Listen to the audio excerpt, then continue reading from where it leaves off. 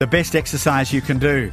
That's pretty much the claim being made across the Tasman. We'll find out what that exercise is shortly.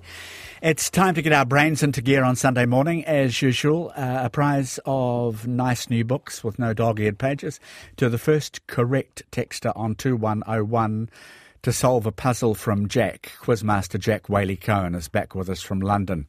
He is the mastermind behind the questions on the BBC quiz show Only Connect. Jack, good evening. Nice to talk to you again. Thank you, and good morning to you, Jim. From a listener, if I am holding a bee, what do I have in my eye?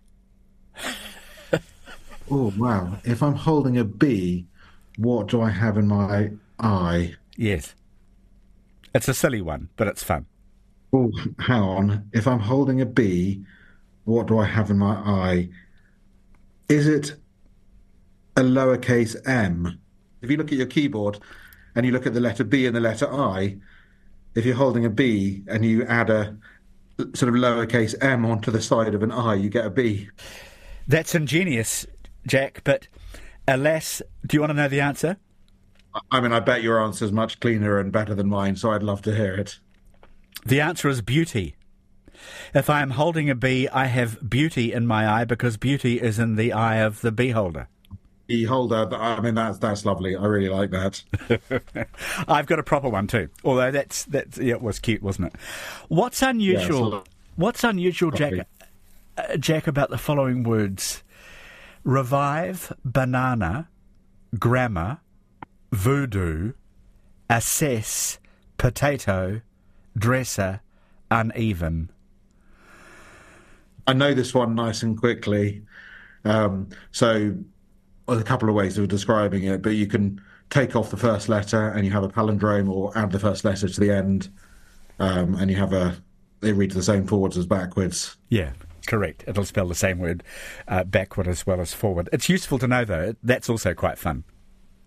Yeah, I actually came across a word that has a similar property that absolutely blew my mind a bit like this the other day. So if you take the word sensuousness, which is quite a long word, sensuousness,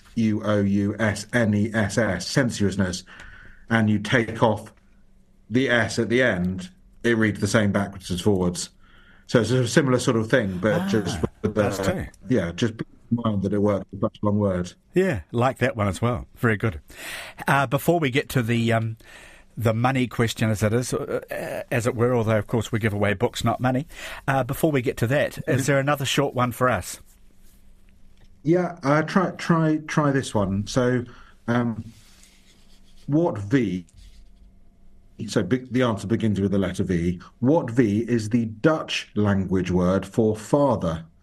This is a fact which might have somewhat ruined a 1977 film for Dutch speakers. Whoa. So say it once more. Yeah.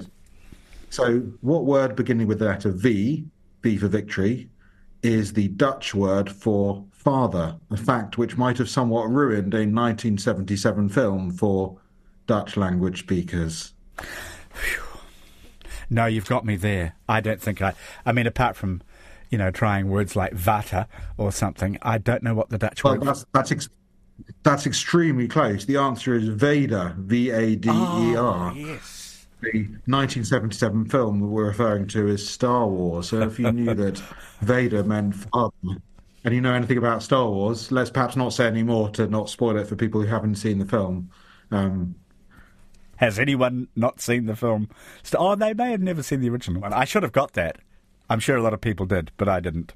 So that is often the case, and never mind. All right, so people can text 2101.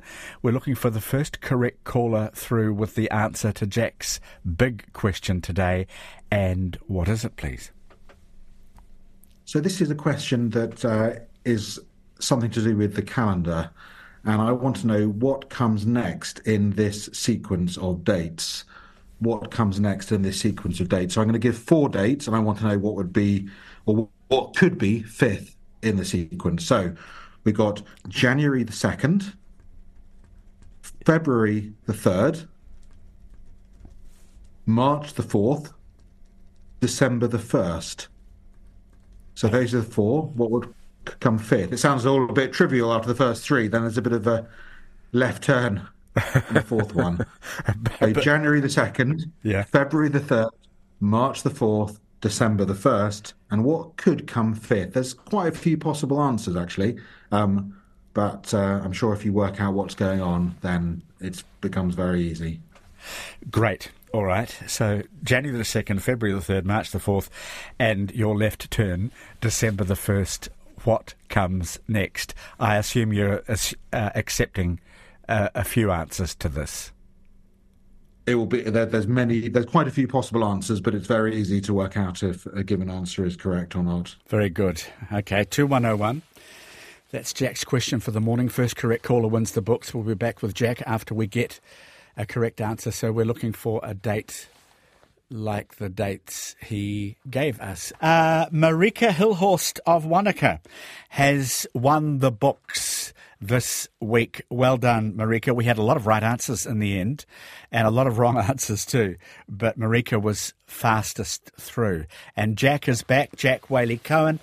Jack, we did get right answers, but it also stumped quite a few people. So what is the correct way of answering your dates question, please?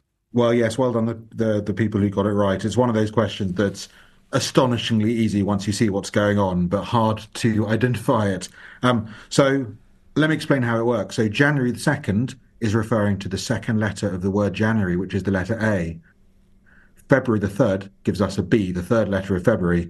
March the 4th gives us the fourth letter of March, which is a C. December the 1st gives us the first letter of December, which is a D. So we need a date that references the letter E. So you could take, for example, December the 2nd, because E is the second letter of December, or February the 2nd, or June the 4th, or anything like that. Gotcha. Easy once easy once it's as easy as A, B, C, D, E. Yes. It's as easy as A, B, C, D, E. Lovely, Jack. That was another good one, and it had everybody going.